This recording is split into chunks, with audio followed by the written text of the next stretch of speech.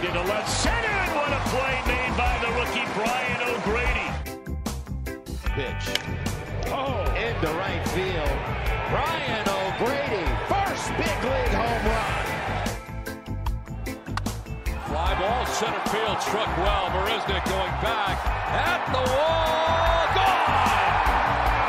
Gone! Welcome back, Brian O'Grady.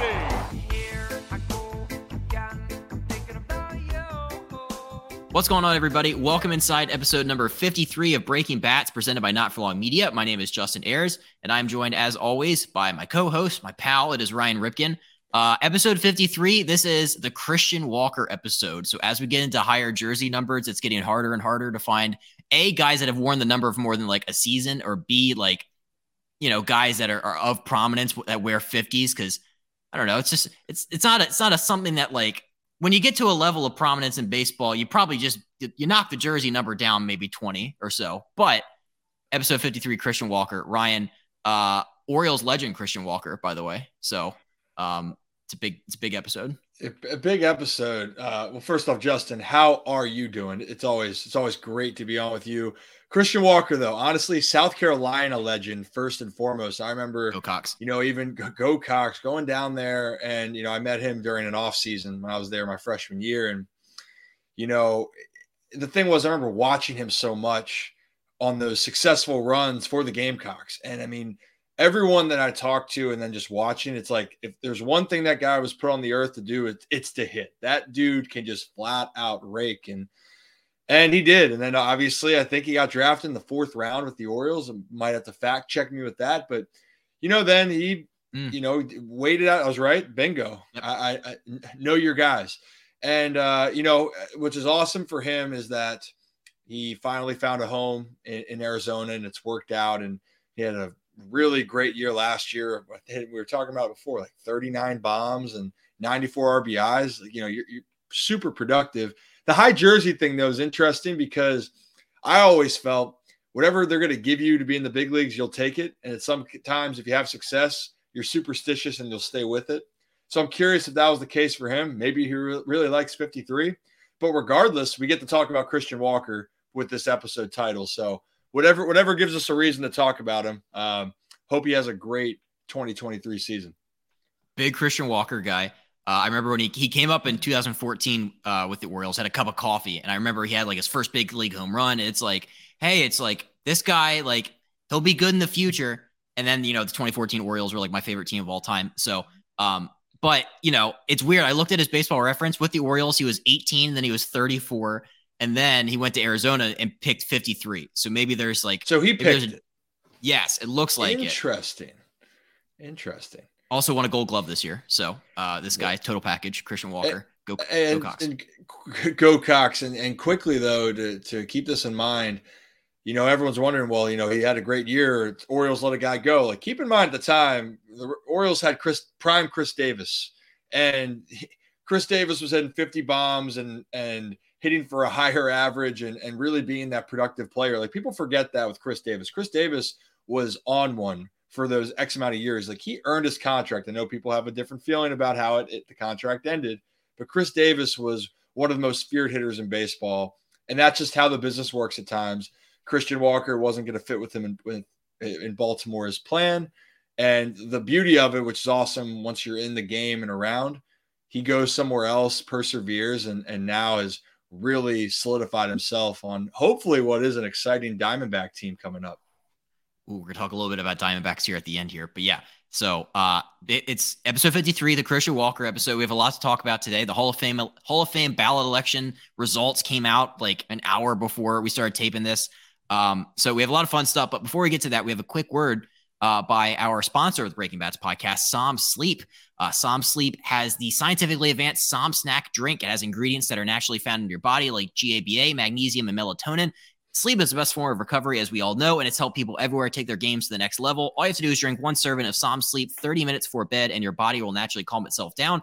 Other sleep supplements leave you feeling groggy in the morning, but not Som Sleep. Wake up feeling refreshed and ready to conquer the day. All you have to do is go to getsom.com, enter the code BATS, B-A-T-S, at checkout, and you get 10% off of your entire order. So, like I just mentioned, the 2023 Baseball Hall of Fame election results finally came out. Kind of underwhelming.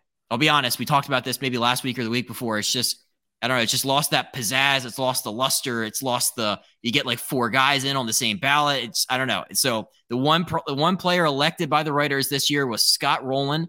He will join Fred McGriff. McGriff was a unanimous selection by the Contemporary Baseball Era Players Committee in December. So try saying that 10 times fast. So those 2 guys will be heading up to Cooperstown this summer. I've always wanted to go to the ceremony in the summer. I've been to Cooperstown, like the museum itself, twice. It's like my favorite part of the country up in upstate New York. But it's interesting for Scott Rowland because this is a guy, his first year of eligibility way back when, he only got 10%. And then he climbed from 10% up until he had 76% this year to get in. You don't really see guys start at 10 and get in. What do you think this is a case of? Do you think it's a case of like the people dug more into the analytics because he was a high WAR guy, Gold Glovers too. So what do you think was the deciding factor you think got Scott Rowland elected in this year? Well, hey, perseverance, by the way, of just waiting it out. I will say this, and seeing it or experiencing other players, or just knowing, having the chance to know people as great of careers that they've had, the waiting around part to then be validated. This is the final step of every player, is to get validated to the Hall of Fame. Like that's what you hope to be in, especially if you're a really, really great player for a long time, or you were so consistently good for a long time. And that's where I think like the Scott Rowland talks came in, right? Scott Rowland was consistently good. And if you look at, I know offensively his numbers, if you look at the whole body of work, is it the craziest thing? No, but I mean, he had a stretch from 98 to looking at 2002 where he had 25 or more home runs in each of those years, and he was providing Gold Glove level defense. And to me, that was, we're talking about like the eye test. That was a player that caught my eye when I was a kid, and so to your point, I don't know. We talked about this a little bit before, Justin. I don't know how writers, where they stand on how they want to vote guys in and how they do it, because by a measurable standpoint, Scott Rowland, then, if you're looking at numbers, I mean, he had 316 home runs, less than, actually only had 2,000 hits, but he did play for, he debuted when he was 21 and retired when he was 37. So I don't know what the parameters are here. I mean, we talked about this. I mean, what is the voting system now? Like what do people value? What do you value? I mean, I think I remember because I watch a lot of like the roundtables discussions on MLB Network. And one thing that like I've learned to appreciate more is like, it's just all about the peak. It doesn't matter how long that peak is, but if you had like, even if you had like a 5-year stretch that you were one of the top players in baseball, like that's still good enough. Like, yeah, his 316 home runs in 281 average, like they don't jump off the page to you, but what was the stat I saw? He has a career WAR of 70.1, and it's the 9th best among third basemen ever. So it's like if you dig, peel back the layers of the onion, and his baseball reference page is not like the sexiest thing ever. Like, I don't know. I saw like I wanted to see what the people were saying about Scott Rowland's election. And, there's no better indicator of that than the Instagram comments of like the post where he got elected. And here's some of my favorites. The Hall of Very Good is leaking. Thought that was good. They're just letting anybody in now is what somebody else said. And then here's another one that I thought was interesting too, where it's like, somebody said Omar Vizquel was better. And I'm like, I forgot about Omar Vizquel. Omar Vizquel had 2,877 hits. He had more Gold Gloves than Scott Rowland did. I don't know why. I mean, he had to play longer. I think Omar Vizquel played 24 years. But like, why isn't Omar Vizquel in, but Scott Rowland's in? So it's like we're kind of nitpicking the guys that have no steroid affiliation, but like we're good. Yeah, and I think that's the whole topic of, what is this what is the standard now? And it is talked about with guys, if you, whether or not the steroid era happened, and clearly now that has affected voters' thoughts. And I get it. If you don't want to bring guys in because of steroid allegations or confirmed steroid use, I can completely understand. But on the flip side, I feel like we're losing the understanding of of what qualifies for guys. And I think that that's where, as fans, you wonder. But I also will say this, especially being just seeing it, we don't see careers lasting that long anymore. Like the true great ones, and yes, you could deem that as being a Hall of Fame career, but then keep this in mind. Scott Rowland, then, like I just said, he had a 16, 17 big league career. And of those years, I think he won 8 Gold Gloves. He was an all-star in 7 of those, and he was the Rookie of the Year. I mean, you could say it's very good, but the consistency of his career was very good. And to be a Hall of Fame player, you have to be very good for a long period of time. And I'm happy for Scott. I'll say that. I am extremely happy for the player because, like we talked about earlier, you get validated. This is the last step. And I will say the longer, even though you're on the ballot, even though you might have no thought that you're going to get in, every year if it gets brought up and you see how many people vote for you, that can't feel good. That can't feel good with the guys that are maybe creeping up a little bit or the guys that percentages stays nowhere. So the fact, to your point, that Scott Rowland went from such a low percentage to finally reaching the goal of Cooperstown is awesome. Do I personally think he deserves a spot in Cooperstown? Absolutely. And I'm happy that he's going to get his recognition, this summer. So I went ahead and I looked for the 2024 ballot and I wanted to see what the storylines for next year would be. The only person that I can really see that could be like surefire first ballot is Adrian Beltre. Adrian Beltre. Now that's a guy who has numbers that like they better than Scott Rowland. Like Beltre had 477 career home runs to Scott's 316. Beltre had four-time All-Star. He had 5 Gold Gloves, 2 Platinums, 4 Silver Sluggers. Like Scott Rowland, I think only finished in the top 10 for MVP voting once. It's like, and Adrian Beltre almost won it one year. So it was like, yeah, if I'm going to plant my flag and I'm going to stake a claim to somebody that I want to be in Cooperstown, I'm glad Scott made it in just because, yeah, like all the reasons you said, but like, I don't know. I want Beltre next year.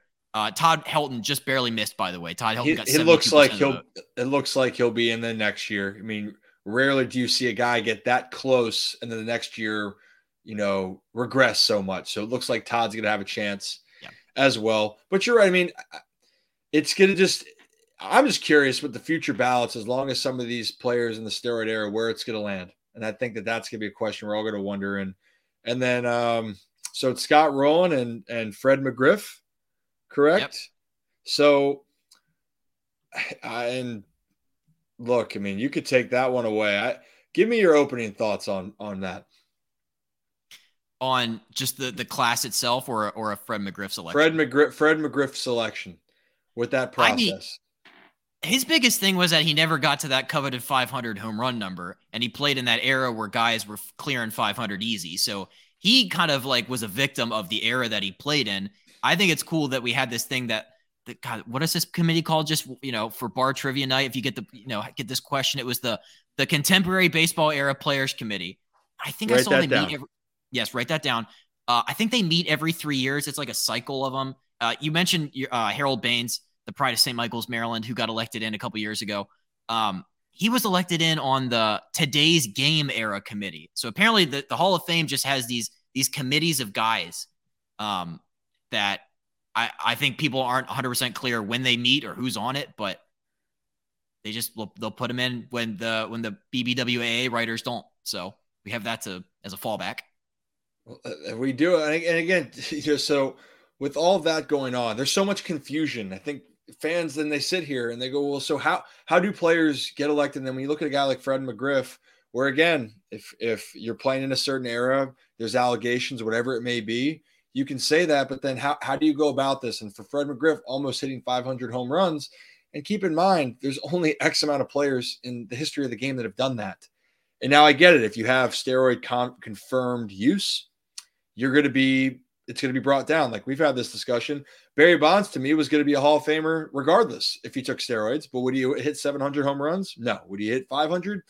I don't know about that. But was he a talented player when you look at him? Yes. And I think that's the part where I want the eye test to still be there. And I'm glad, at least for Fred McGriff, they go, hey, did Fred have a Hall of Fame type career? And they're able to look at that and assess it even years later. Yes, which is great. But this system, I'll tell you what, like, I don't know, maybe it's social media more, Justin, but because people now are releasing their ballots early and there's just like this fuel and anger or frustration from the fans of feeling like writers have too much control on the situation. Good way of putting it. Yeah. I don't know. It's a very imperfect system, but it does provide good fodder in the off season. When there's kind of like this dead period where there's like all the good free agents are gone, most of them, versus just waiting for spring training. That's going to start soon where it's like X number of days until you see like the trucks with the bags heading down to Florida or whatever. But it's good. It's good stuff to talk about. I had one last thing about the Hall of Fame. I like looking at this every single year. It's the guys who got dropped off the ballot who received less than 5%. It's unfortunate. It's hilarious that some of these guys received one vote. But I like whoever put them on their ballot. So these are the guys that will not be on future ballots. Bronson Arroyo got one. R.A. Dickey also got one. John Lackey, Mike Napoli, and Houston Street all got a single vote. That's 0.3% if you're playing along at home. That didn't cut it. And then here's some people that didn't get a single vote. Matt Cain, Jacoby Ellsbury, Andre Ethier, Orioles legend J.J. Hardy, Johnny Peralta, Jared Weaver, and Jason Worth. Orioles minor league legend Jason Worth. These guys will not be on the ballot anymore. I just think for those guys, it's just nice to be like on it. You know what I mean? Like, I think if you ask like JJ or whoever, it's just like, did you think you're getting in? No, but like, it's just a nice experience to have your name appear on there. Oh, it's an honor. And he threw out R.A. Dickey, by the way, just completely transforming himself and becoming this ace in the most unconventional way possible. And, creating this, later in his career, when he won the Cy Young, he was All-Star Cy Young, 37 years old, 2012. And then he won a Gold Glove the following year. Shout out. I mean, hey, knuckleball pitchers, we love them. I don't like facing them. So shout out Mickey Janis. Close friend. Yeah. He knows I hate them. He is a guest of the pod. But it just goes to show, like, it is cool. I think even though it's sad to see them go off the list, to your point, to be considered and for fans to get, you get nostalgic. Like, just right now, like you think back to some of the great memories, and JJ Hardy still to me is one of the best shortstops I ever watched. I talk about a guy, if you want to look at going to play the position the right way, not flashy, making every play and being that good, go watch JJ Hardy. Please. He is just the example.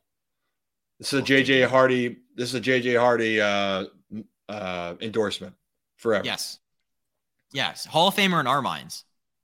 Doesn't matter Absolutely. what BBWAA people say about that. I would have voted for him. He would have gotten 2 from us.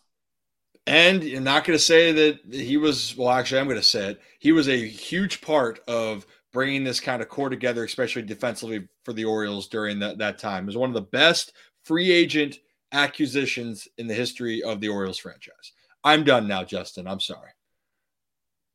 Didn't they trade for him, though? I thought they signed him. I think they traded like. No, they didn't. Are you sure? I am pretty sure that they signed him. Now you're going to make me go on Spot Track or whatever to look this up. Let's see. He was traded by the Twins with Brendan Harris to the Orioles for Brett Jacobson and Delmarva Schwarber's legend Jim Hoey. Oh, he got traded, then he signed. Yes. He's a free agent that next year. Then he signed a deal. Then he signed a 3-year deal. I am wrong. I am mistaken. Best. I didn't want to be one that of the guy. best. It's okay. I love being wrong. It feels good. I'll retract my statement. He is one of the best acquisitions that the Orioles have gotten in the history of their franchise. When you're going to look back at it, he made that much of an impact, and he didn't get, to me, enough credit. Is that better? Yeah, that was a time when the Orioles weren't like a premier free agent destination. So like, it's kind of one of those things where it's like, if we're gonna get guys, we have to trade them here. Yeah, well, and again, that's what I'm saying. But his presence changed changed what the Orioles were doing in Baltimore. And there was only during his time playing, not too many were better than JJ at the position. So I retract my statement. My name's Ryan Ripken, and I was wrong about how he got acquired by the Orioles. I take no pleasure in bringing that fact to this. It's okay, and I endorse that I was wrong there, but don't get used to it. Ping pong legend JJ Hardy too. So that was kind of our Hall of Fame wrap up. Here's an under the radar story that's going to impact baseball for 2023, and I haven't heard a single soul talk about it. It's the fact that baseball has balanced their schedule for 2023. Like you talked about the rule changes, the bigger bases, all this other stuff that's coming to baseball for this next year. They just snuck this one in there too. It's for the first time since interleague play arrived in 1997, the schedule will be balanced. Every team is going to play the other 29 teams at least once a year and visit each city at least once every other year. So if you're an Orioles fan and you're wondering when the NL West is going to come to town, I always thought it was cool when like the Dodgers would show up. I'm like, damn, you never get to see the Dodgers. But they're coming now, probably.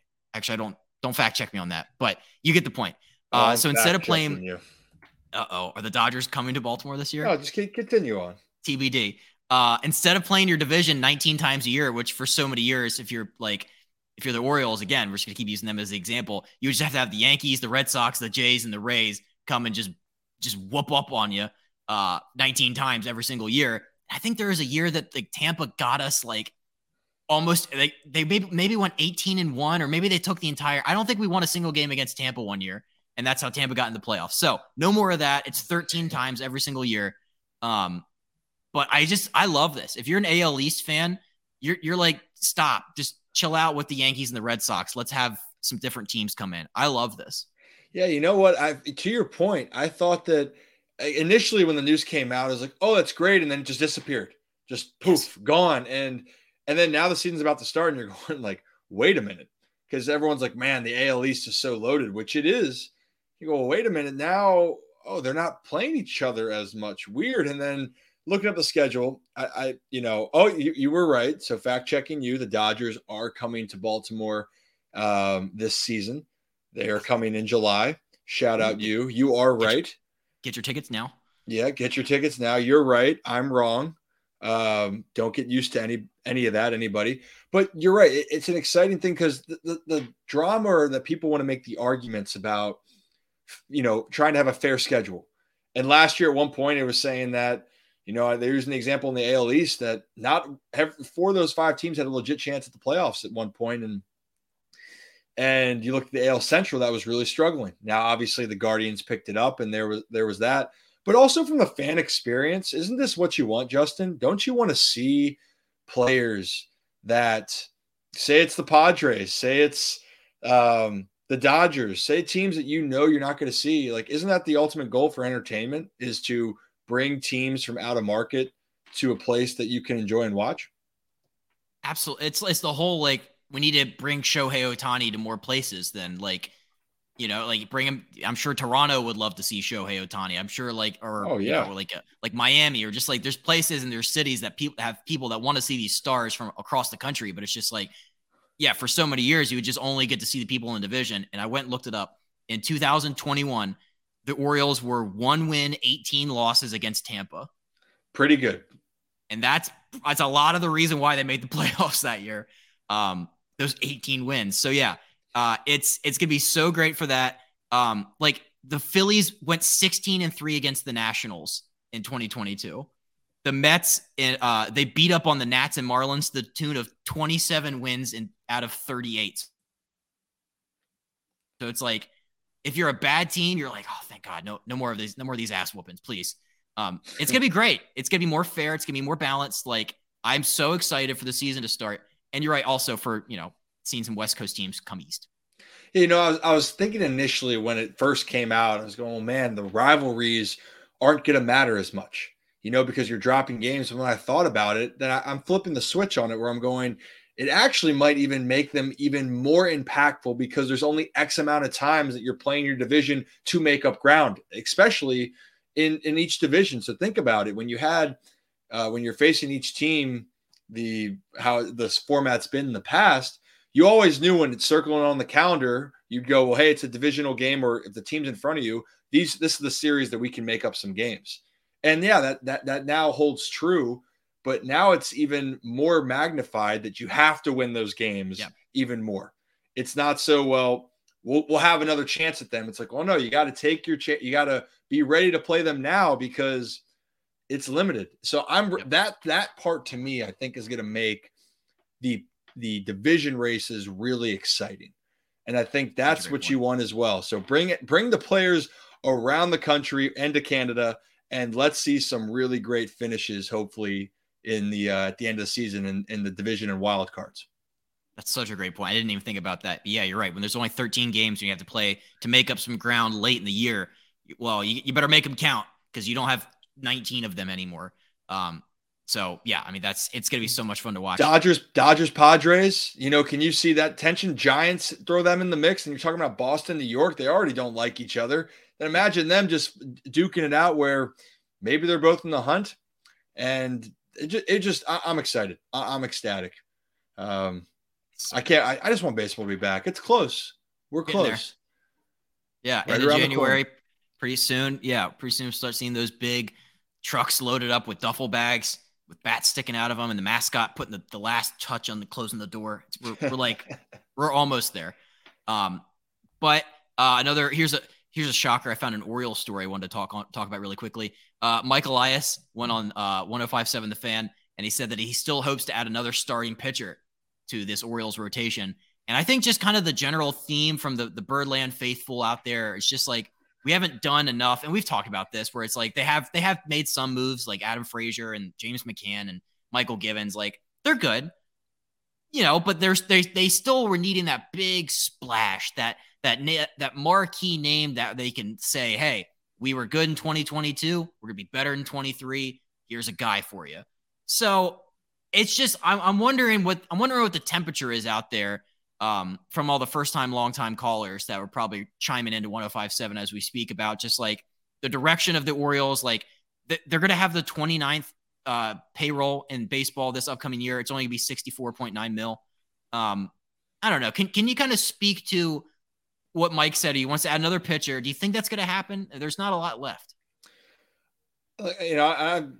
I'm sticking with kind of what I've said all along is that he looks at the value. He looks at what's there and what can fit the mold of the team. And I truly believe he was looking at the value during this free agency, and they were targeting guys, wanting to go after certain guys. Is he going to disclose all of that? Absolutely not. But just from what I've experienced and seen, he does his homework. He is very analytical and methodical about it, what he wants to do. So I believe him that they're looking. But once again, depends on what fans' expectations of what that looks like. And his expectation is I could get a guy that's a very good value, that's a veteran that can help. And maybe down the road, it's a big name pitcher. That's the thing for me is I'm not expecting a big name pitcher right now. And keep in mind, I think it's going to be interesting. That's why you want to give yourself flexibility with some of these young arms. And we'll get into some breakout candidates later on throughout MLB, but that's where I took it with Elias. But I think at least for Orioles fans, just want to tell you, they are trying to make the right decisions and they are looking to make the ball club better. It's another thing that I found, I don't want to say interesting because I think that's one of my most overused buzzwords, but intriguing. They haven't given out a long-term deal over a year. All their deals this offseason have been 1 year. So I guess that's that payroll flexibility. I don't know. It's different in football because I'm a Colts fan, and it's like the general manager for so long didn't sign free agents because he's like, well, we have to take care of our own. We have to give these guys like Quentin Nelson a big extension or Shaq Leonard. Like all these guys are going to need to get paid, and we're going to be the ones to do it. It's different with the Orioles because they're like, arbitration is just a whole different ballgame, but it's just like, I don't know, man. Can you spend a little bit on free agents? You're like, I think we're getting outspent by Tampa. Well, and I will say this. I think that everyone's perception, and it's with every game plan, I don't think that the Orioles were ready to be in this position. Not that they didn't have the talent to, but just you needed to see it happen. And then last year was the unexpected year. That you thought that realistically, if we're being honest, you thought that was going to be this year that the team was going to make this leap. and they just exceeded all expectations last year. And now that there are these high expectations that the team's ready to go, and sure, could the team go and compete for a playoff spot? Absolutely. But then you got to keep in mind this team in the game plan, it might be another year before they're going to kick into another gear. And that's going to go with a lot of these young players that come about. And that's where this whole cycle goes. And then once that tunnel or that pathway opens, and now you have that time frame of the team being good, then anything can happen. But right now, the door is opened, but we're not through it yet. So I think people just need to be patient with that. Okay. I like that. I like that message that, all the people out there in Birdland, it's just like, okay. But it's a lot of fun to get angry about it, though, I will say. Oh, I mean, isn't that a part of it? Isn't that part of just to show, wear your emotions on your sleeve? Yes. For everything that's good and bad? Yes. It is very fun to complain. It's not even just about baseball, just about anything. It's so much fun to complain. But we're going to try to do less of that. We're going to try to be, more rational. Wait till we get to the draft. 2023. Wait till we get to the draft and he takes somebody under slot, though. Then I will start going on a tirade again. But that's a different story. That's June. We have a lot of time between now and then. But put that in the tickler file. I will be mad when they go under slot again. Anywho.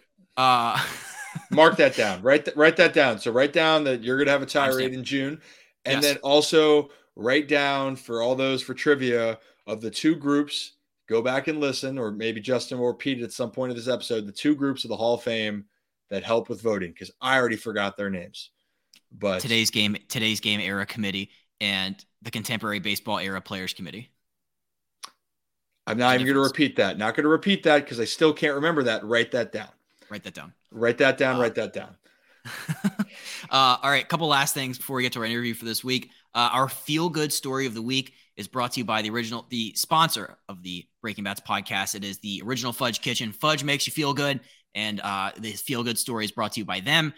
They are a staple of the Jersey Shore. They have 6 locations in Cape May, Wildwood, North Wildwood, Stone Harbor, and Ocean City. They make all their fudge in store, guaranteeing a delicious product. So stop by, let them know that Not For Long Media sent you. Check them out online if you want to have it shipped anywhere across the country. FudgeKitchens.com. So I saw this. I think Aaron Judge went on the Tonight Show, and he talked about his coming back to New York, the triumphant return from free agency, and he told a story about his teammate Anthony Rizzo.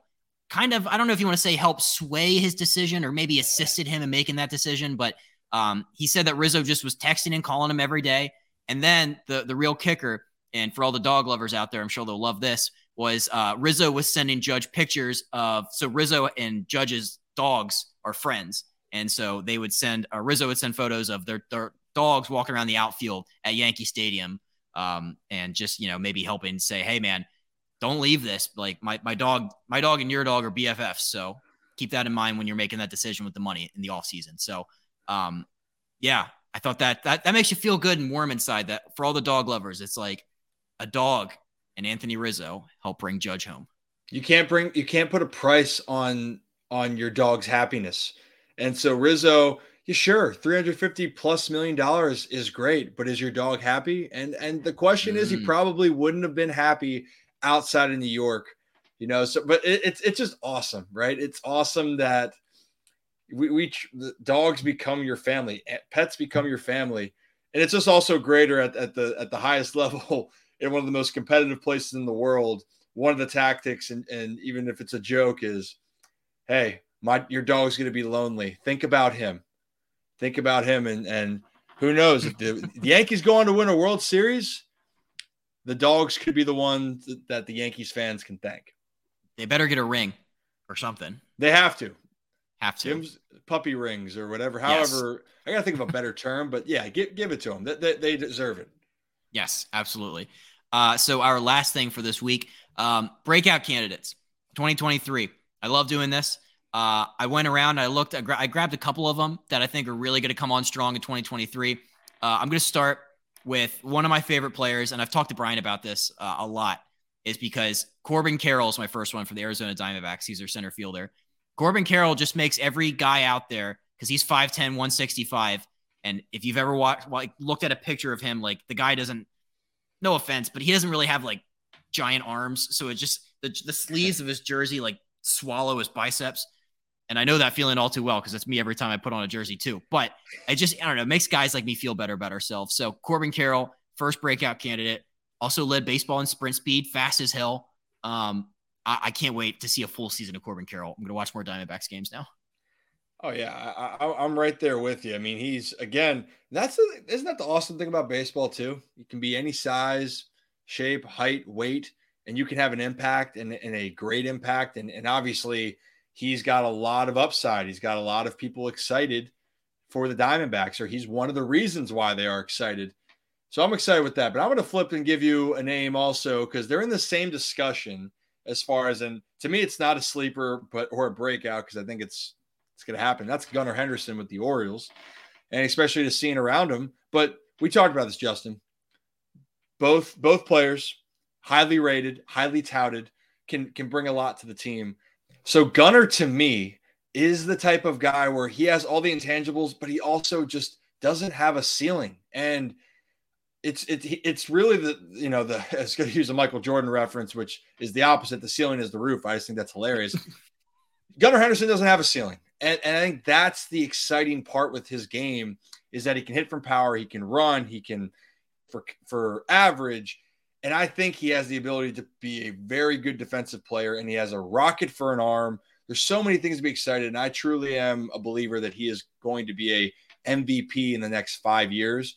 But for this season, Gunnar learns quickly, and I think that he is my favorite to be the Rookie of the Year this year in Major League Baseball. Ooh, I like that a lot. Within 5 years. Yeah, I mean, he has that level of talent, man. I watch him fly around the bases. Like, he's slick. Everything he does just like makes it look easy.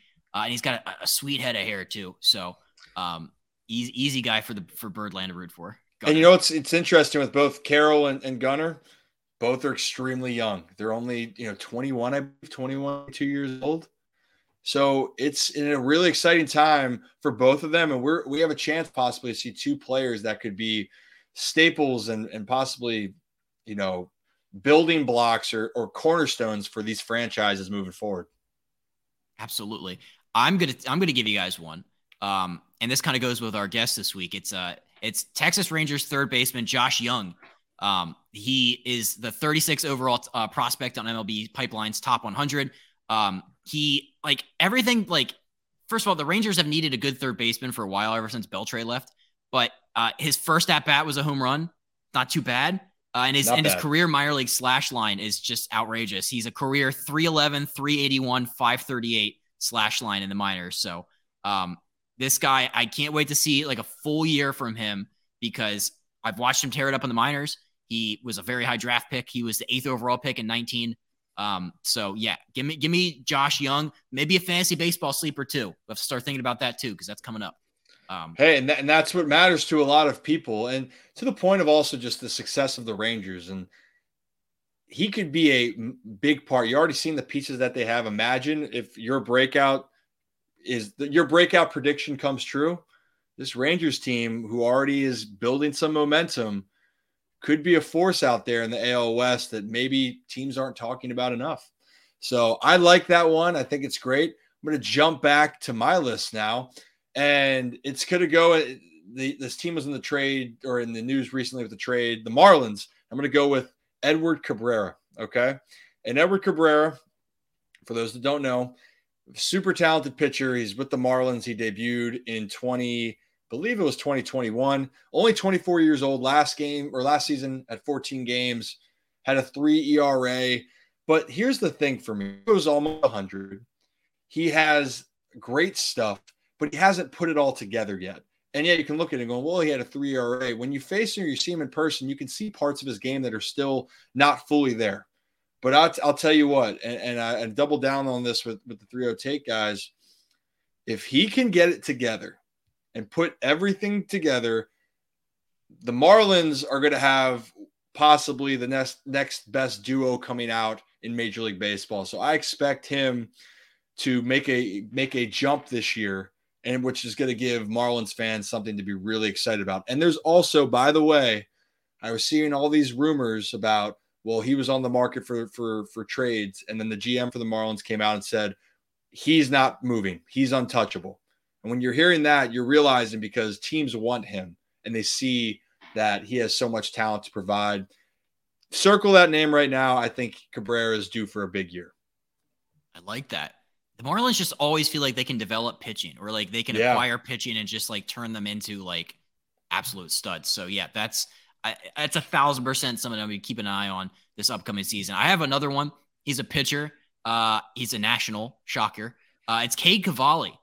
So he's the 55th overall prospect in the MLB Pipeline's top 100. This is a guy that was drafted in 2020. Yeah, first round in the 2020 MLB draft. And then in 2021, he went from high A to triple A. He bumped all the way up to the top level of the minors within one season.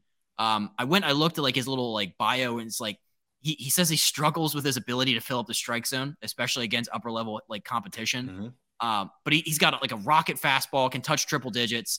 The Nationals are going to need some starting pitching because you don't know what's going to happen with Strasburg this year. But I mean, Cade Cavalli has to be a breakout candidate though.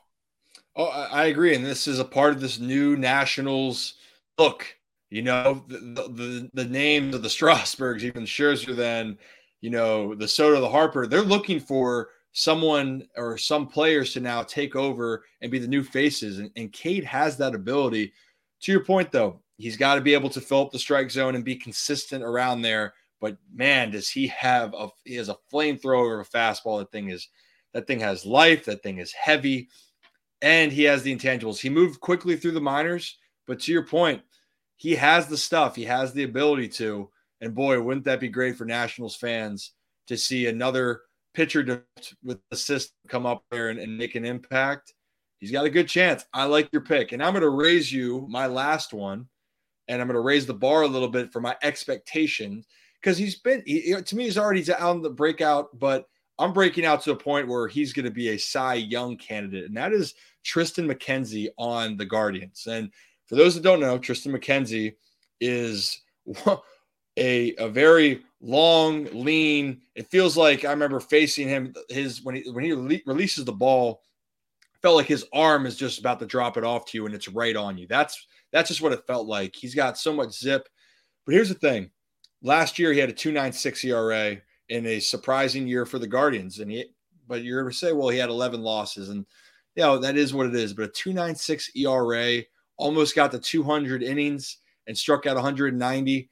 To me, he's right on the cusp of being a player that can take that next step to being one of the top 10 to 5 pitchers in the AL. So I'm going to go with him. I believe that he is going to be, and especially for the Guardians' success this season, he makes that jump. The Guardians are going to be right in it to make another playoff push. Love that. Yeah, he was money in the playoffs. I mean, that guy. So good. Love that. Love that pick so much. You're right. 3 ERA, and people might look at that, or 2.96, be like, hey, well, he's already kind of broken out. But it's like, yeah, what if he can get that down to like the low twos?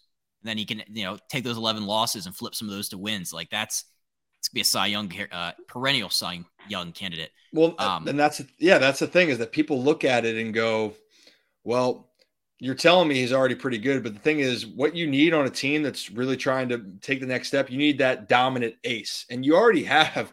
Don't get me wrong, the Guardians have had their fair share of some great ace-like pitchers. But now you're looking at a guy that's on the cusp. And you saw what Dylan Cease did this past year with the White Sox. To me, McKenzie is right around there to put that together. And I'm excited. I think, and we're talking about fantasy baseball, I think he's going to have a great year. So good. Mark it down. Yes, write that down. So that was our breakout candidates for 2023. We have our interview for this week. It is with Silver Slugger Award winner Nathaniel Lowe, your first baseman for the Texas Rangers. We taped this one last week. It was so much fun. Just listening to Nathaniel break down, just like, going from the Rays where he talked about his struggles to, latching on with Texas and just really being given an opportunity to go out there and play every day. I think, I think he said that was like one of the most valuable things in his career, was just like, hey man, just go out there and do it every day. So I know I enjoyed it. I know you did as well. How much fun was that? Oh, honestly, he is a great interview and also just a great guy to get to know and talk. And I think for all people that are just interested in baseball, interested in just kind of life discussions, he's got a ton of them. And he's a guy you need to watch in the Rangers. we enjoyed it. I think that everyone listening is going to really enjoy hearing all the great things we had to discuss with him. Absolutely. Card carrying members of the Nathaniel Lowe fan club, Ryan and I are. So it's so much fun. But before we get to our interview for this week, we have two last quick words. Wanted to give a shout out to our apparel sponsor of this podcast, Actions Over Words. They are an apparel brand with mission of encouraging people to use their actions instead of their words. They donate $5 for every sale they make to charities around the world. Go to actionsoverwordsapparel.com and use N4L promo code for 10% off. And finally, go to the Not For Long Media family of podcasts. We have tons of great content for you to check out. The Colin Thompson Show is firing on all cylinders with football content. We also have Two Girls, One League and Odd G's with Harry Mays and Jason Martinez. All right, with that all being said, let's send it over to our interview with Texas Rangers first baseman and 2022 Silver Slugger Award winner, Nathaniel Lowe. Enjoy. All right, joining us this week on Breaking Bats, we have Texas Rangers first baseman Nathaniel Lowe. He's a two-time recurring guest, friend of the pod, also 2022 Silver Slugger Award winner. That's it's not too shabby. So we're very glad that you're back on here, Nathaniel. It's so great to see you again. How is everything? How has your off season been? Tell us all about it. That's nice, man. Yeah, first off, thanks for having me back. But yeah, things are good over here. Been back and forth between Texas and Orlando, kind of, seeing a bunch of people going back and forth, training at the stadium a little bit, training with my group here. And yeah, we're definitely ready to get rolling in the home stretch now. And it's exciting. The spring training is so close, and yeah, exciting for the Texas Rangers as a whole. So much so. We have a lot to talk about. So much has happened since we last had you on in June. But I mean, I want to start with like the incredible 2022 you had. I mean, when we had you on, you were lighting it up, but you really turned it on there in the second half of last year. But just like overall, you finished the year hitting over 300. You had 9 more home runs than the year before. Like, what can you attribute your increase in production to if you had to look back at it all? Each year definitely has its different struggles. And I went through some struggles pretty early, and it became very apparent that I need to do more damage with better pitches to hit. So I would say that coming down the stretch right there in the middle and then at the end, I did a lot better job of just hitting pitches to hit instead of worrying about what my swing looked like or how my mechanics were working or things of this sort. And, thankfully it paid off a lot. No doubt. It's, after 2021, did you challenge yourself to be better in any particular areas, or did you have personal goals going into the last season? I knew I needed to slug. As far as just keeping in line with the majority of productive first basemen, right? You're going to look at power numbers, and homers and RBIs and doubles are definitely something that are, right in the middle of where you want to be. So, to be able to kind of have some success and be able to really do a lot more damage instead of just flaring singles. And then at times, take what the game gives. And if I have to, hit a knuckle buster somewhere through the infield, hopefully it'll get through, but thankfully I was able to get a lot of pitches to handle right there in that stretch in August and do a lot of damage. It was incredible. I don't know if you ever nerd out on some of these high fan graphs or some of these baseball analytics outlets, but I read this big fan graphs workup about your 2021 versus your 2022. They broke it all down. There's a couple of things I wanted to ask you about and know that or ask if they were conscious things, your numbers against sliders in 2021 versus 22. In 22, you were one of the top 3 hitters in baseball in terms of sliders, and 11 of your 27 bombs were sliders. Was that something that came as a result of added work, or how did that all kind of shape out? Let's see. There's probably another piece to it on their side too, that a well-executed slider is probably the best pitch in baseball, right?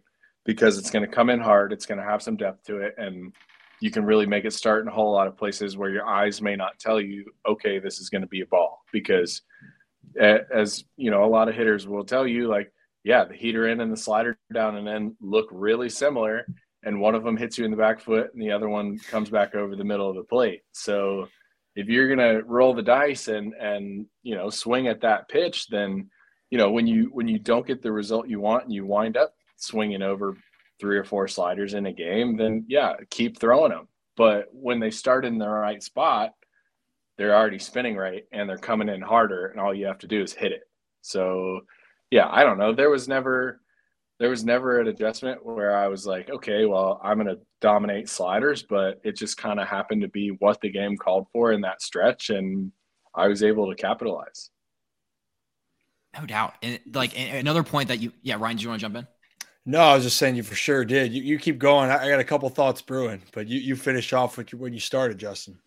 Okay. Yeah, no, I was just going to say, like, and also in that piece that I read, they talked about, and you might even touch on this in your answer a couple answers ago, but it was like you sacrifice some of your plate discipline for what they call it responsible aggression in the strike zone.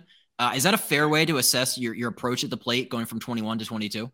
So, yeah, okay. So one of our beat writers actually kind of took that quote and ran with it, and then it got to our on-field reporter. And because I knew that I needed to be a little bit better, actually a lot better, with pitches in the heart of the plate, and I called it being responsibly aggressive, right? Because you have to be not afraid to swing and miss, right? You have to be not afraid to, you get the curveball that sometimes it looks like a fastball and maybe you're coming unglued to do something, but you have to be aggressive responsibly. So why would I shift my vision to a part of the plate that's not my strong suit, right?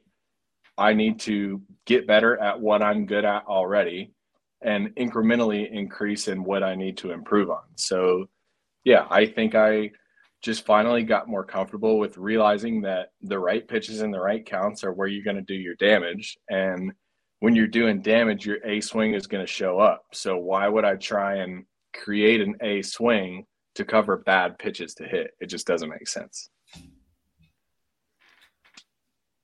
Did that cover the bases for you, Justin? Yeah. No, did you want to hop in? I would love to hop in. Hold on a second here. So just talking about it or looking at it for you, and it's kind of the evolution and understanding, right, of, you go through so much time to get to the major leagues and to get up there, and then you're going to have this transition period. One, you have to have so much success in the minor leagues, or at least to the point where they feel comfortable for you to take the jump. Then you get up there, and then you're trying to figure out another level, right? And then you saw it all come to fruition, obviously, last year. Did you ever feel, prior to then, because the last 2 seasons, if I'm not mistaken, you played, I think it was 157 in both the last 2 seasons. Does that sound about right? Like you were in there. Yeah, that's exactly right. So which that, as we know, as a hitter, that is the thing you want. You want to be in there as much as possible. Having said that, did you feel mindset wise, was that something when you got to the big leagues that was something you were trying to adjust to, of how do I get up here and how do I stick? I know you mentioned hitting for power, but yes, that was definitely something that I struggled with personally because, coming up in Tampa's organization and then being subject to the system there offensively, you're not going to play every day. And it's crazy going from being the man on your high school, college, lower level minor league team. Then you start to realize, okay, maybe I can have some success in this game, and you get to the upper levels, and then all of a sudden you get to the major leagues and then you play 3 days a week. Well, guess what? In the East, those right-handed pitchers that you face 3 days a week are Garrett Cole, Jameson Taillon, and you name it, another Yankee right-hander. So you get to miss the lefties. You don't play with Rich Hill in Boston, and then a couple more days off, and the next thing you know, you're jumping back in there for another right-handed fireballer. And it doesn't matter who you're playing at that point because it's been 3 days since you started. So, it was definitely an issue and something that I let bleed into my game because I thought that I could get 2 hits in 1 at bat and make my case to stay in the lineup, which is something that a lot of players really struggle to do and something that I struggled to do. But, I owe so many thank yous to, even though we had to go through a 102 loss season and then a 96 loss season last year, I owe so many thank yous to the organization in Texas for leaving me in the lineup, because consistency and a chance is really, truly all that you can ever ask for as a player. And they gave that to me. And I know I wouldn't be where I am today, like, without having to kind of get my teeth kicked in Tampa and then have some struggles last year. And then even at the beginning of 22, like, there were points where I was like, man, maybe I'm just not a Major League Baseball player. Like, maybe that's not who I'm supposed to be, but the game has a funny way of kind of giving you a little bit of gratification for some hard work and for sometimes when it knocks you right back down, but it doesn't feel bad for you at the same time. So as long as you keep going and get that consistent chance, you got to make the most of it, but let the game come to you. I love that. I mean, that's the thing. So Justin maybe can pin that, because the thing that's funny is you're talking about this, and this is someone. I mean, I'll blow smoke up your ass right now. I mean, you just balled out last year, right? So you're playing against the best players. And I guess that's the point I wanted to get out, was you just had so much tremendous success, but yet you are still having doubts at the highest level of how hard this game is. And I think that's a point where, when we're so young, going through the other stages to get to college, to get drafted, to move up the ladder, we feel like we have to be perfect, and we feel like it's got to be a certain expectation, but it's kind of the journey, the process that you got to ride with and grind with. Yeah. So the thing I'll say with Texas, because I know it's been rough, and it can go two ways with teams that are losing. You can look at it as an opportunity, and another thing, sometimes the vibes, the energy.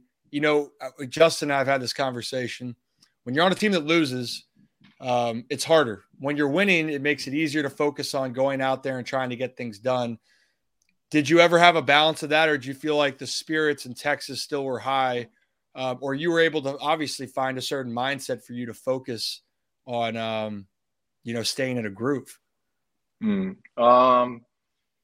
Yeah, that was hard to compartmentalize, especially the first year, coming from Tampa. But even before that, we won a state championship in my high school team. My Mercer team we were pretty good, but I didn't play, so I don't know. I wasn't that involved. But my sophomore year, we won the Mid-Florida Conference at my junior college. My junior year, we won the SEC. My short season team, I'm pretty sure Lowe, AA, and AAA went to the playoffs. Shout out to the Durham Bulls, because they got that factory going on over there. Goodness. Too. Unbelievable. Get called up to the big leagues, and in 2019, I'm there in September for the clinch party for going to the postseason there. 2020, I was I didn't play a whole ton, but I was part of a regular season, you can call it that, right, for a team that wound up in the World Series. And then all of a sudden the team record takes a nosedive, and you kind of have to adjust to, how can I be a good teammate but still look out for me? Because it's tough to play winning baseball on your own, and 102 losses are not one person's fault. There's a community of struggle. So yeah, I mean, it takes a toll on you, but it's the cliche of, you've heard it before, the only two things you can control are your attitude and your effort. So if you can show up with a good attitude somehow and give 100% for the guy next to you, then the game, I'm not going to say it's guaranteed going to reward you, but you'll find more successes, I think. We've talked about, Texas, and, they've, we just mentioned it. Like, they're a team that's on the come up. They've, had some struggles this last couple of years, but have you still found time to, appreciate the 2022 that you've had, despite, and you might have even talked like after like the last game of the season with reporters. I think that's what I was reading, where it was like, the team success isn't where we want it to be. And that was your main focus at the time. But, despite all that, were you still able to just look back and like reflect on what was a career year? Here and there, but they're definitely, like, go look at my May split. My May was horrible. And going forward, I need to figure out how to avoid a 3-week skid. Maybe we can find a way to squeak out a couple more hits, and we turn that 3-week skid into a week. And yeah, it's going to happen. It's never going to turn on the entire time, but if there are ways to minimize damage, then that's definitely something that I feel like I need to learn, and something that I need to be better at in the coming seasons. So yeah, part of me is proud of what happened in 2022, but I think there's more room for improvement than maybe what's met by like the bigger standard right. I don't know if my verbiage there come out right, but I don't know. I'm trying to say, like, yes, I'm happy with it, but yes, there's a lot of room to improve. Any goals or any things you're working on this offseason for 2023? Man, I got to get my glove figured out.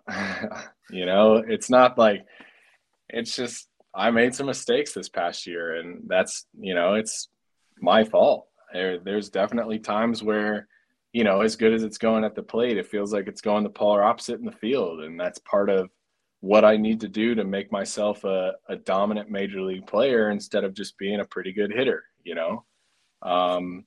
I got to run the bases better. I have to move better and take care of my body a little bit better. They're just, some things like that could be some pretty general statements that would just say, like, if I can sum it all up, I just need to be a better baseball player. That's it.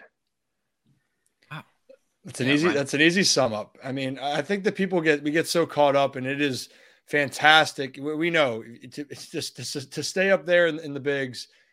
It's no secret for a position player. You got to hit, unless you are an uber shortstop, that's glove is so ridiculous, or you're such a versatile player that can play so many positions. You really got to hit. There's no way around that. So you understand. But I think for everyone that people get lost on that is there's so much more to the game than just being a good hitter. And actually, that reminds me with Tampa. So I always felt like, first off, whatever the juggernaut that is the Durham Bulls every single year. But I'll tell you what, Tampa was a team when people would ask me when I said, hey, why look at their numbers stat-wise, the stats wouldn't always tell why Tampa was winning. Yes, pitching was good, but hitting-wise, you look at Tampa's lineup 1 through 9 last year, there wasn't anything crazy.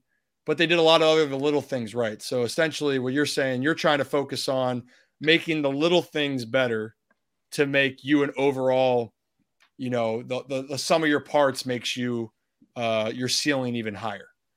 Yes. I mean, I can think of one play in specific where I made a bad read on a ball that bounced off the wall and I got tagged out on the back of my shoulder as I was sliding into home plate. That's like 6 inches from another run scored, right? And every run scored is such a big deal for the team. Like, pitching is so good, guys. Runs are so hard to come by. Yeah, we were out of the playoffs pretty early. Yeah, that's how it went. But there's still things that, can make yourself valuable and can, like, push your other teammates to have a higher standard. Because it takes, like, Tampa takes 30-ish pitchers or whatever it is on the option train, or the guys that get hurt, or the guys that fill in and make spot starts, and the closer that's throwing the 4th inning one night and then opening the next night. Like, it takes a big collective effort of a high standard to win at the major league level. So yeah, there are things that I definitely need to improve on, and things that I can work with the staff with and work with my teammates with in the next couple of weeks and in spring training to hopefully show a whole lot more success coming this year. You said something really interesting in terms of what you're looking to do for 2023. And you said that was to take care of your body better. From the outside perspective, when you see a player that plays almost 162 games, 2 years in a row, you might not think that would be like as top of mind. But in your case, it sounds like it is. So what does that look like in terms of things that you could do differently health-wise? Because, from my perspective, it seems like you're pretty durable as it is. Yeah, but durable doesn't tell the whole story of all those pieces of cake and ice cream on the airplane. That's what it is. I'm not going to say it's a problem by any means, but just an area that I could get better at. And, this window of opportunity for us is so finite that why would I not try and get the most out of it, So maybe it's skipping out on a couple extra meals here and there, or cutting some sugars, or staying away from soda, or even something so simple. But, if that's one step, if I gain one step over the course of a month or a half or 162 games, like, maybe that one step turns into another 3 runs scored. And those 3 runs scored help all kinds of metrics for a player and help the team win. Oh, Hey, I'm with it. I don't know. I'm a huge ice cream guy, and I did cut some down Right. myself. But so first off, what's one of your go-to ice creams? Like if you were like, yep, I'm going to chow down on, like, are you a traditional vanilla chocolate guy? Do you like to get a little bit crazy? What do we got? Man, Seattle has the best soft serve in the league. So every time. So what's the go-to when you're out there in Seattle? The soft serve machine in the clubhouse. It's got the It's in the chocolate clubhouse? swirl. Oh, Yeah. Oh yeah. The vanilla, the chocolate, and then I'm pretty sure you can, if you do it right, you can put them together in the same cup. They do a pretty good job. As a non-baseball player, that just blows my mind that they have. I mean, I've seen Moneyball. Do you have to put, like, when you go to Oakland, do you have to put like dollar bills in to get like a Coke out of the No, bottle that's still? not true. The clubhouse staff in Oakland is awesome. Those guys take great care of us. But so I have no idea. the whole comfort food stuff. I was just curious because I didn't know if you're throwing some sprinkles on there, throwing some toppings. Like I'm a pretty plain ice cream guy as far as with no toppings. I was a huge mint chocolate cookies and cream. I used to eat like a gallon at a time. That's probably why I've dropped from 245 to 220. But to your point, taking care of your body, because those little things kind of matter, and over a stage. And when you're seeing now how many players are, you're looking at some of the other stars in the league that are longevity, so is that, I know you don't have you're not going to put a timetable on how long you want to play, but I'm assuming you'd want to play as long as you're physically able to. Yes, absolutely. Yes. So in that case, I feel like the most cases everyone looks at, once you get past 30, it's once you get past 30 years old, there's a difference. So it's very interesting. The only other caveat I'll ask you then is, because we're talking about comfort food when things are tough, what do you do when you were going through some tough times or frustrating? What was your outlet? For some guys, it's, you got to be outside of your hotel room or talking with friends. Maybe it's playing video games. What did you specifically do to help you, maybe take your mind away from the field? There are a couple hobbies, a couple things like that I would say bought up a lot of my time, but there's definitely like seasons of life, right? And for some guys it's some things, and for some guys it's others. And I'm like, as a believer, right, we're kind of tasked with this idea that there is a higher being that created everything, and we're called to somehow love other people, right?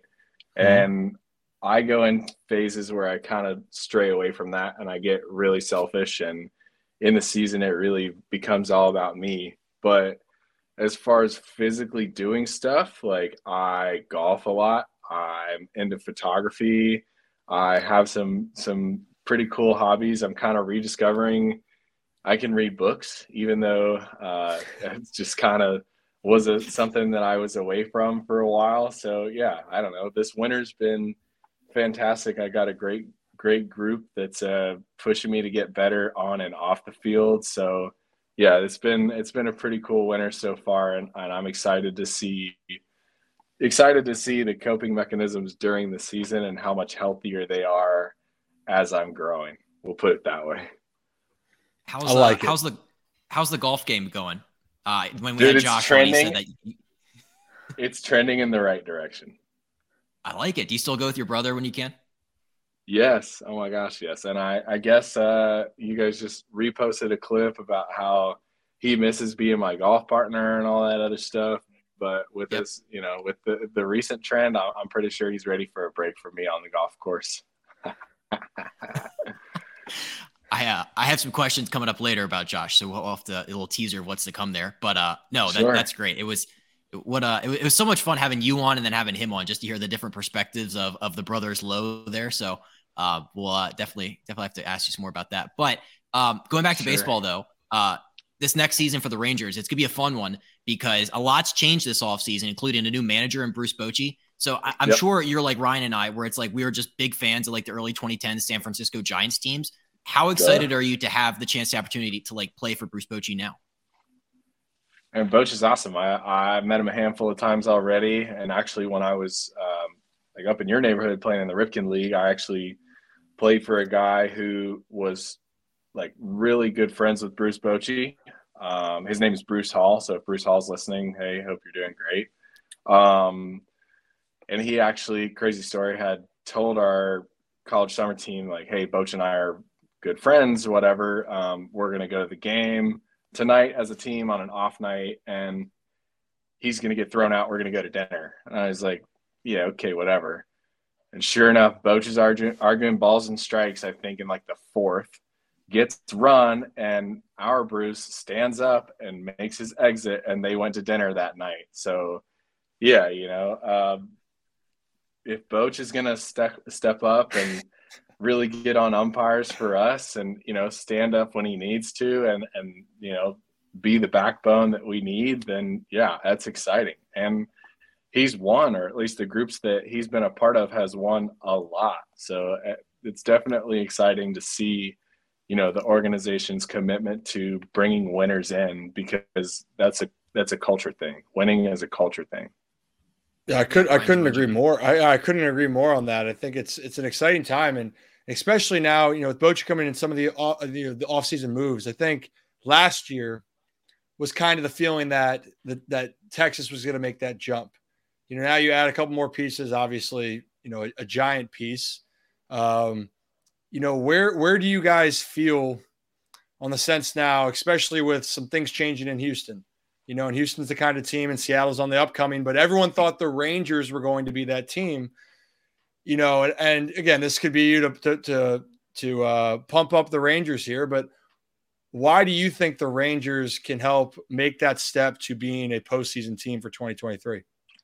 You saw the free agent signs so far, pretty good on paper. On paper, they're pretty good. But yeah, man, we have a gold mine in Dallas. We really do. It's the stadium's incredible. It's such a great sports town. There's so many places around the DFW that are so attractive to all kinds of players, right? Whether you're an option player, an ARB player, signing as a free agent, there's something that could cater to what you want to do, right? We've got so many guys that come in and their families are so happy. Like, I don't know if you guys remember Ian Kennedy, but he's 14 years deep in the major leagues with a whole army of kids, and he found an RV park that he could park his RV in. And then, Seager and his wife are in the category, that they're in as far as payroll, and they live in a really nice neighborhood that's great to raise a family in. And Simeon's right down the road from him with their 3 boys and a family. And Evaldi was, when he came through a couple of weeks ago, he had his kids with him. So, there's just so many things outside of the park that make Texas so attractive to the right people. And not to mention, we're right across the street from AT&T Stadium, so the Dallas Cowboys are right there. Our marketing department is tight with the hockey and basketball team, so we're in American Airlines Arena if we want to go down there. It's a lot of things that are really attractive to a lot of different players, and happy players perform better. And Texas is a place where you can thrive and be happy. I really do think that. So what about if you're not playing anymore? Are you endorsing we all move to the Dallas? Because I might be sold now. My buddy was obsessed with Dallas, and I'm like, oh, I heard it's great, but now you make me want to just buy a one-way ticket right now. I'm telling you, man, and don't get me started on golf courses. This winter's been a treat. As I started to get more connected in the community over the summer, and some people within our organizations helped me make some connections outside, and spend the All-Star break at 3 different country clubs in 3 days, and then have some amazing hosts along the way. And then I've been so fortunate to meet the right people coming down the stretch of the season that said, hey, come out and let's golf. We're going to go to this country club. We're going to go to that country club, and places that I would have never thought that I'd be getting access to. But yeah, they welcomed me with open arms, and even the staff when I get there, hey, Mr. Lowe, nice to see you, blah, blah, blah. And maybe that's a treatment that they give everybody, but at least when you walk in, you feel cool for the time being. So it's been a blessing, man. These people in this community really truly want the best for us, and when I was able to have a little bit of success, they liked it even more. So yeah, it's exciting for the future. You mentioned that other players have like their own little piece of like the Dallas Fort Worth area carved out. What is your Dallas Fort Worth area like? What does that look like for you? What kind of things are you doing? What do you like to do around town? Have fun? Like what's your DFW experience? So I live incredibly close to our exit to the airport. Like there's the special service deal that we get to go to on the other side, and it's pretty cool. And where I live, I'm probably less than 3 miles from a strip with so many restaurants that I haven't even gone to all of them yet.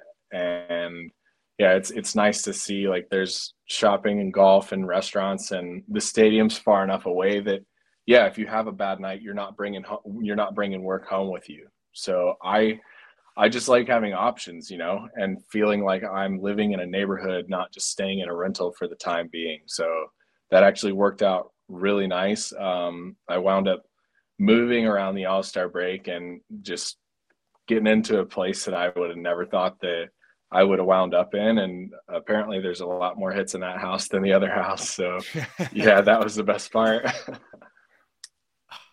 Dude, that's so awesome. Yeah, I have a buddy that lives in Denton, I think. It's like it's the coolest right down the road. It's the coolest little piece of America ever. It's and no state income tax too, which I think we might have glossed over that throughout all of this, but pretty sweet.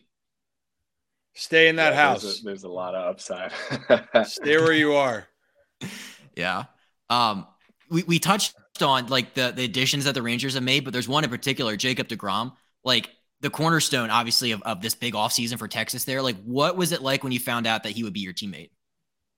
Dude, we actually had inklings coming down the stretch there. Like Kevin Plawecki was the inside source. He would swear, dude, deGrom wants to come to Texas. I'm like, yeah, okay, sure. deGrom wants to come to Texas. No, I promise he does. I'm like, yeah, okay. Yeah, like you guys have seen the ads that Steve Cohen's making. You guys have seen the kind of payroll that they're had. Like, there's no way you're going to let one of the arguably the top 3 right-handed starter of our generation walk.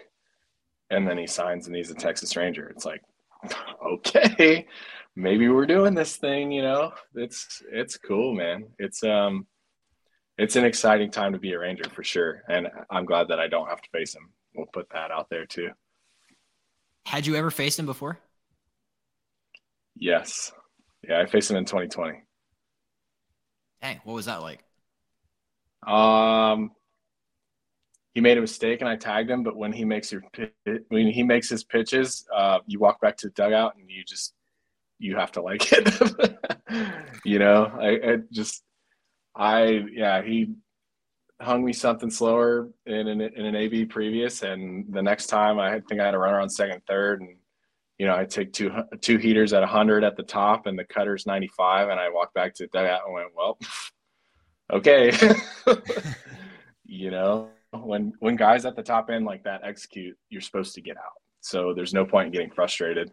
Yeah, there's times where you need to do something a little special and put a ball in play, but again, he's one of the best right-handed pitchers of our generation, hands down. So it's cool to be able to play with him.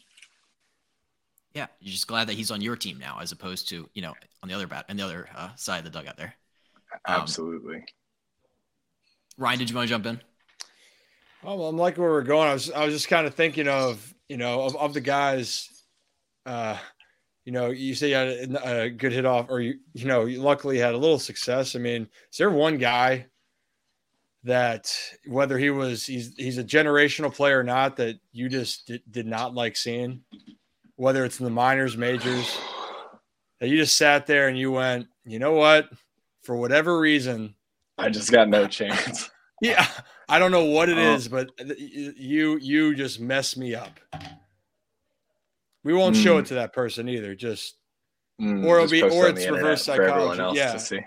Exactly, and then we can tag the person hypothetically. But no, I mean, or reverse psychology. It's 2023. It's a new thing. We're superstitious creatures of habit. Dude, Cole took me a long time. To get a hit.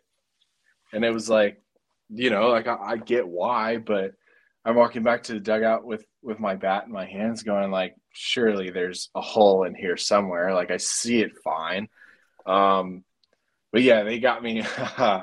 They got me on a day in New York in a doubleheader. I think I punched out 6 times in one day, and it was bad. And yeah, it was just frustrating. That's when I felt like I just walked back to the dugout and I wanted to put my bat down and see if I could stretch my shoulder and get back on the mound. But for the most part, the game works in cycles, right? So you get somebody one day and they can turn around and dominate you the next day. So I don't know. I try my best not to look at my previous records with people. I know I struggled for a long time with Marco Gonzalez too. It's just a frustrating fastball, man. Like stays, but it's fat, but it's soft, but it's hard. It's like just funky. So, it's just one of those quirks of baseball, and he had my number for a really long time, and maybe I squeaked a couple of singles to kind of remind myself that I can do it, but there's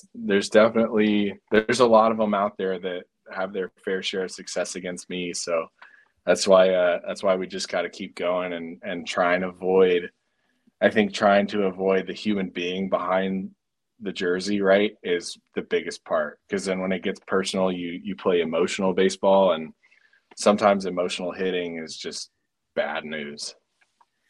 Well, yeah, I was going to say that emotional, and we could keep moving, but baseball, I mean, I think everyone can look at, you watch football, you watch basketball. I mean, for me, I played basketball just as much as I played baseball growing up, sometimes even more.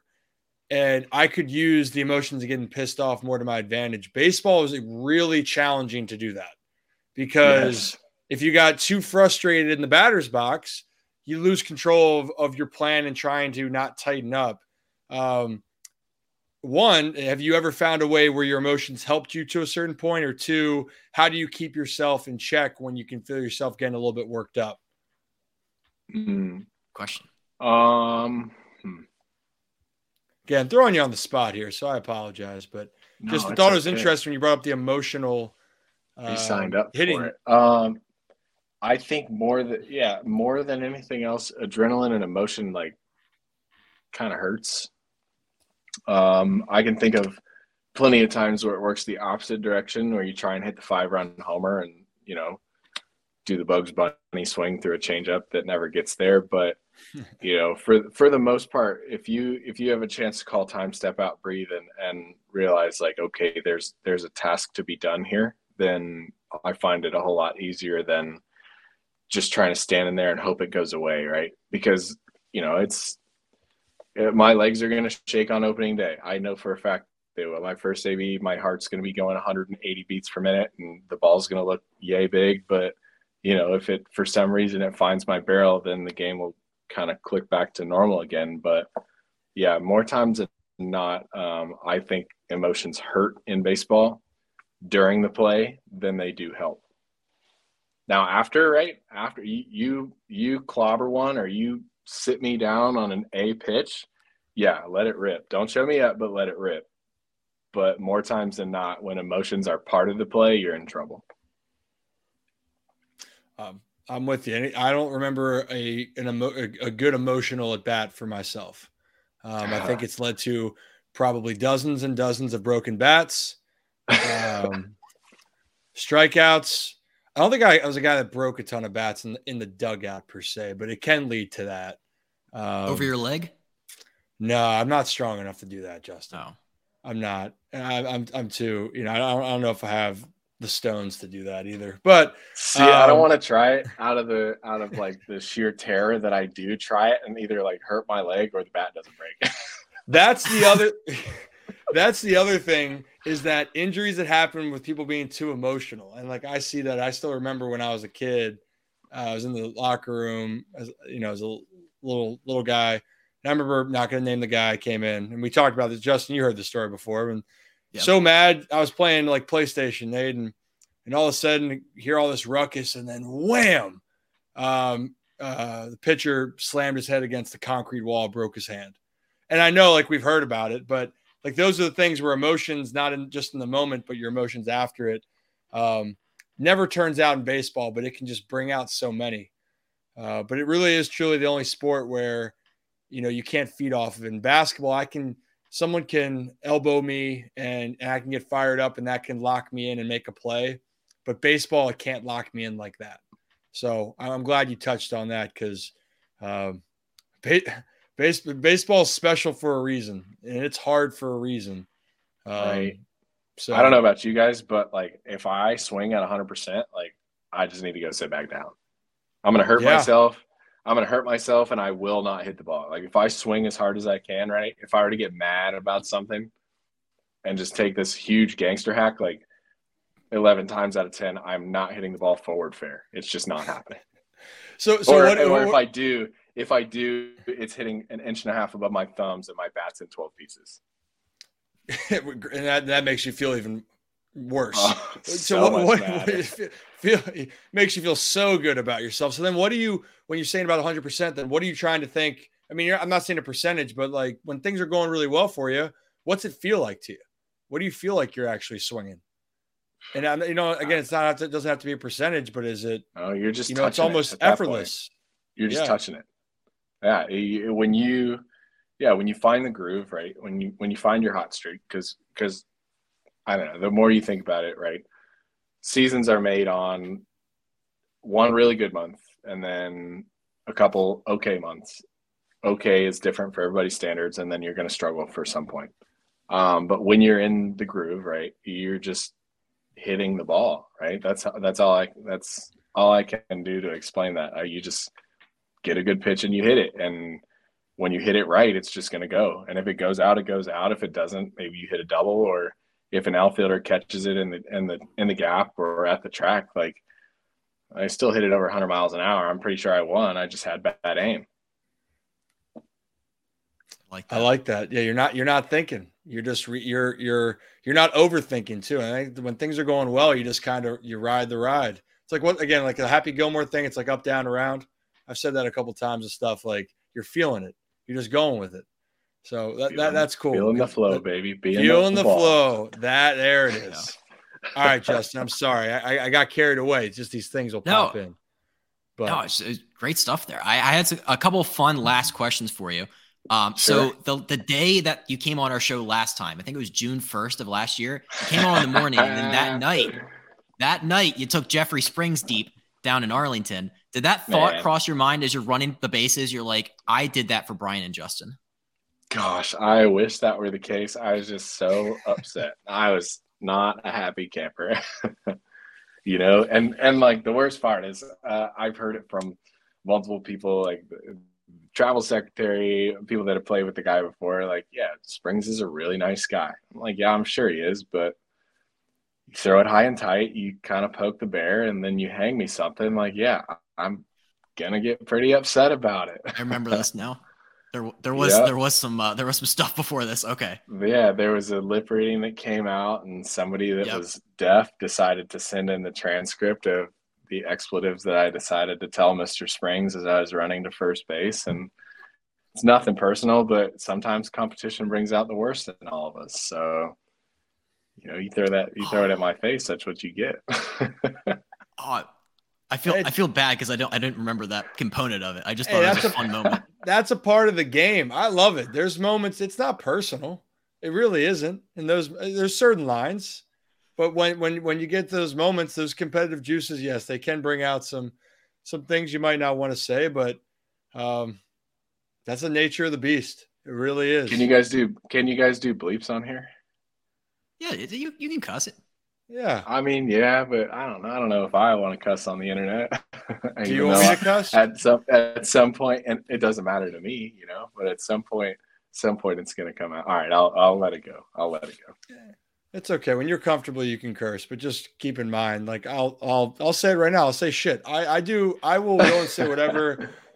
I have a couple other things coming out on my own personally, and it's not going to be filtered. So you're your own person, but I respect you. You're a gentleman.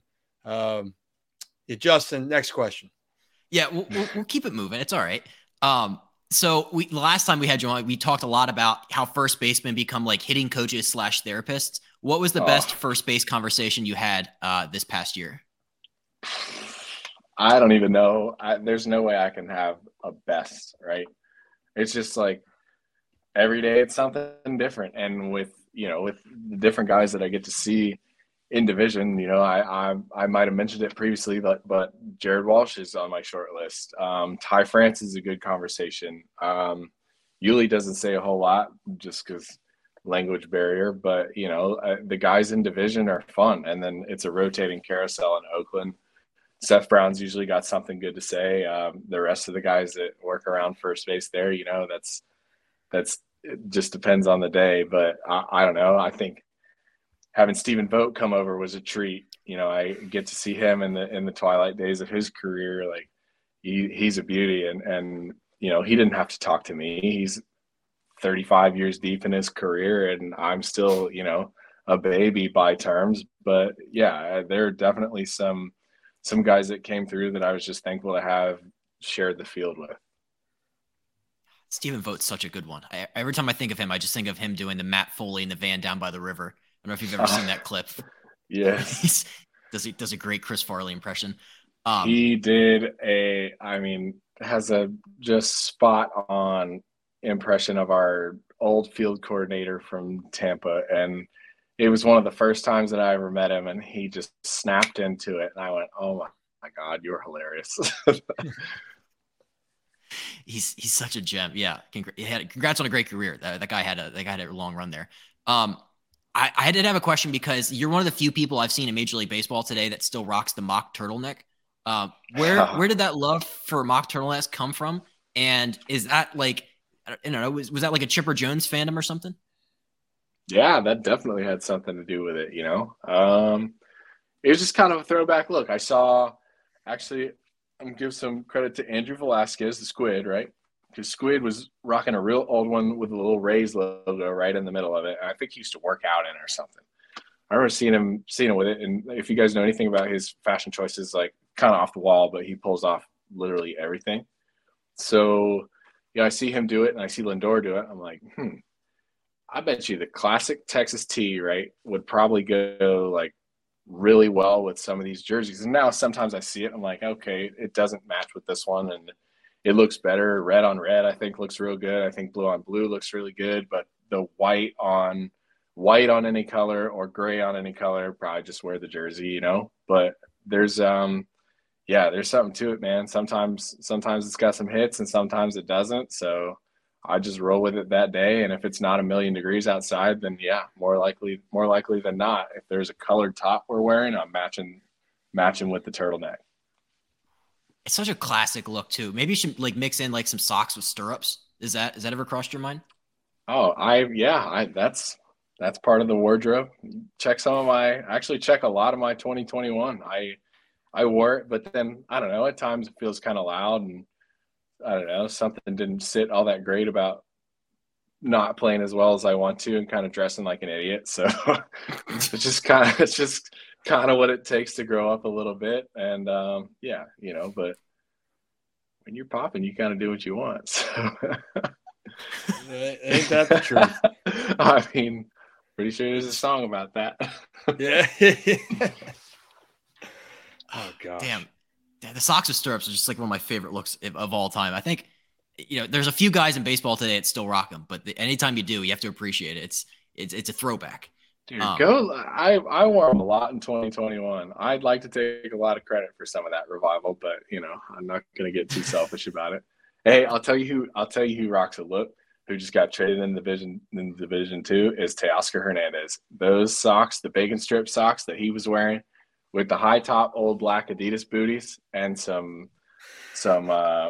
white with a royal blue stripe on them, that was a good look, I think. Damn, I have to go back and look at that. I don't think I think of that top of brain there, but so Josh came on this podcast. We talked about it.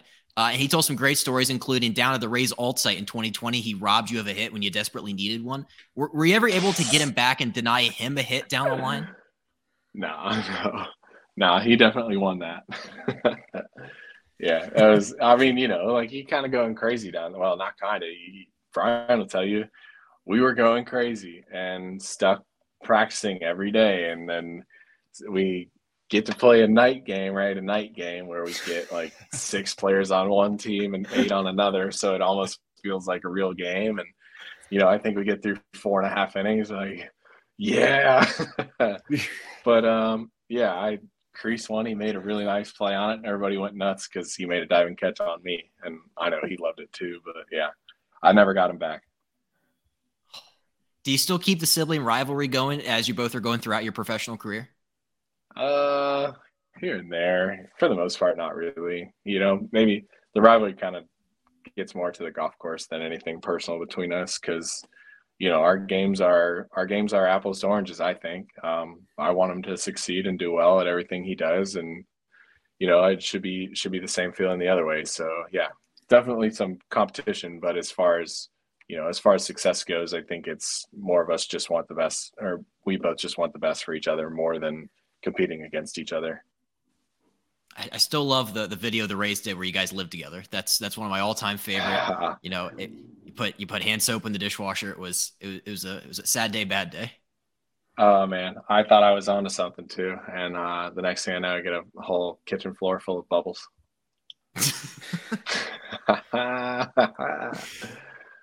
Dude, all right, I said a couple last ones for you. I don't know if you ever check out your own Wikipedia page, but if you ever have, the 2022 section of your pages, they did you dirty, whoever did it. Like, they have you as like your accomplishments or like things notable that you did in 2022 is like you were the first player to strike out in 2 immaculate innings in one game, and then you also hit into a 3-6 triple play.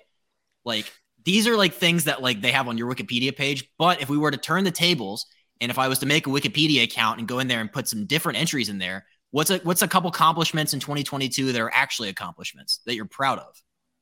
I turned a triple play. How about that? Boom.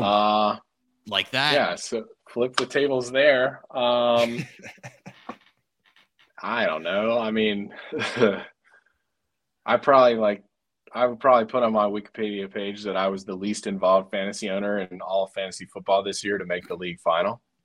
So that's got something to do with it. Shout out to Josh Spores because he ran my team for me. Oh, what else? You hit some bombs, some 450 plus bombs. Yeah, but some people care about that. I had some good ones. I had some fantasy good ones. football, triple play. Triple play, yeah. I didn't pitch this year. One of these years I'm going to pitch. Now with the new rule changes, like I don't know if that's ever going to happen, but one of these years I will get on the mound and at least throw one registered pitch in the major leagues because I would love to do that. I don't know. I can't tell you how hard it's going to be, and I'd love to say it'd be above. I'd love to say it'd be. I'd say 82.5 is a pretty good guess. It's a good line. You're a strong guy. You could get that, dude. I promise I threw hard at one point in my life off the mound, like towards the plate, but that was the thing. It was just kind of like towards the plate, not really over the plate. It was in the direction of it. Yeah, my curveball was bad. I like to think my changeup was pretty good, but yeah, I give up my fair share of, missiles pitching to the boys in JUCO. So that's just how it goes. I'm pretty sure my elbow still hurts from the last time I pitched. So, maybe cutting it loose as hard as I can is probably not my best idea. But yeah, at some point I would love to throw a registered pitch in a Major League Baseball game. Absolutely. Because you see some of the position players that do it. And no offense to the guys that get out there on the mound, because it's like the whole man in the arena thing, but it's like you see some like 50-some mile an hour pitches. And I think, you absolutely could get up there and throw some gas. Okay, here's something. Here, the best position player pitcher that I've ever played with, right? Charlie Culberson. It's not even close. Charlie Culberson has I don't know. The pitching lingo is so like Chinese to me. I don't understand a single bit of it. But he cuts the ball really good and it carries really good. So he throws he gets up there and he throws 88, and you're getting an 88 mile an hour cutter, but it just stays on the plane. And you're like, oh, it's a position player. Surely I'm going to get something to hit. Dude, he's breaking bats. He might have gotten a punch out this year. It's kind of sad that he got as many outings as he did, just because that means we were out of that many games. But I will say for the entertainment purpose and for him taking that home with him at night, pretty cool to see him get up there and do pretty well. I like that. It's like Stevie Wilkerson did that for the Orioles. Got a save. Shout out Stevie. So do you know Stevie and I went to the same high school? I did not know that. I did not know that. How about that? Yeah. Stevie was a senior when I was a freshman, I believe. Did you play with him, Ryan? I did in 2021, and I knew him beforehand in the organization.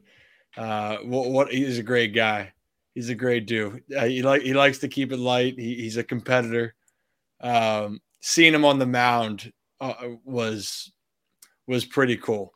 One of my favorite guys to be around for sure. So I'm pretty sure my high school coach, I don't know if he was at the game or what happened, but they wound up buying the shirts, or I don't know if they made them or what, but the Let Stevie Pitch shirts, like, yeah, that's crazy. Allen C. Pope High School. A lot of the staffers were wearing those shirts. Hilarious. Stevie Wilkerson pitching in the big leagues. What a legend. Yeah, that guy rocks. I know, right? All right, last question for you is I looked back at your Twitter account, and I did see on Instagram that you might be taking a little hiatus from the gram, but you've taken an even longer hiatus from Twitter. Your last tweet was March of 2021. Can we get like a firm commitment, or maybe a soft commitment, that 2023 you're going to make at least one more tweet? I'm going to think about it. I'm definitely going to think about it. That's all I asked. Yeah. We've tagged you certainly in enough stuff too. So if you haven't checked your Twitter mentions, it's a lot of us. As much as I'd like to check my Twitter mentions, I think I'm going to stay away for my own mental health. Fair. I'm going to go out there. I'm going to step out on a limb and say that it is tough to find encouragement from Twitter. So there's no point in even looking when half the internet thinks that, I should not play baseball. Twitter is a place, we'll leave it at that. It is I hadn't been on it. I created one. So all my buddies did when we were seniors in high school. I deleted it within the first 3 months of having it, and then didn't get back on until I retired, I guess, in July. And man, especially with the Ravens right now, that just how they lost, I would have thought that the Ravens didn't win a single game this season, which kind of is how it felt. But stick to your mental health. You know what? But just respond to Justin for text. Other than that, you don't have to get on Twitter. Just do like a happy opening day tweet. Yeah, that's all we need. Opening day 2023, and then you can log off and delete the app again. We just need one more tweet. Breaking Bats Pod, happy opening day. # content. Book it. What a hashtag. That's Wouldn't hate that. What a way to end it. Dude, this has been incredible. Thank you so much for coming back on. I know you probably have a lot of stuff going on here, as you get ready for the season, but we definitely appreciate it. Is there a message that we should pass along to Brian on your behalf? Keep hitting bombs. Yeah. In Korea now, which is so sick. Keep hitting bombs. Yeah, dude, he's freaking hitting homers worldwide at this point, Pump for him. New opportunities are awesome. Yeah. Yeah, no, he definitely is Mr. Worldwide. It's the best. Well, like I said, thank you so much for coming on here, dude. It's been so much fun. And before we get out of here, a special thank you to the band Stick Figure for allowing us to use today's intro and outro music.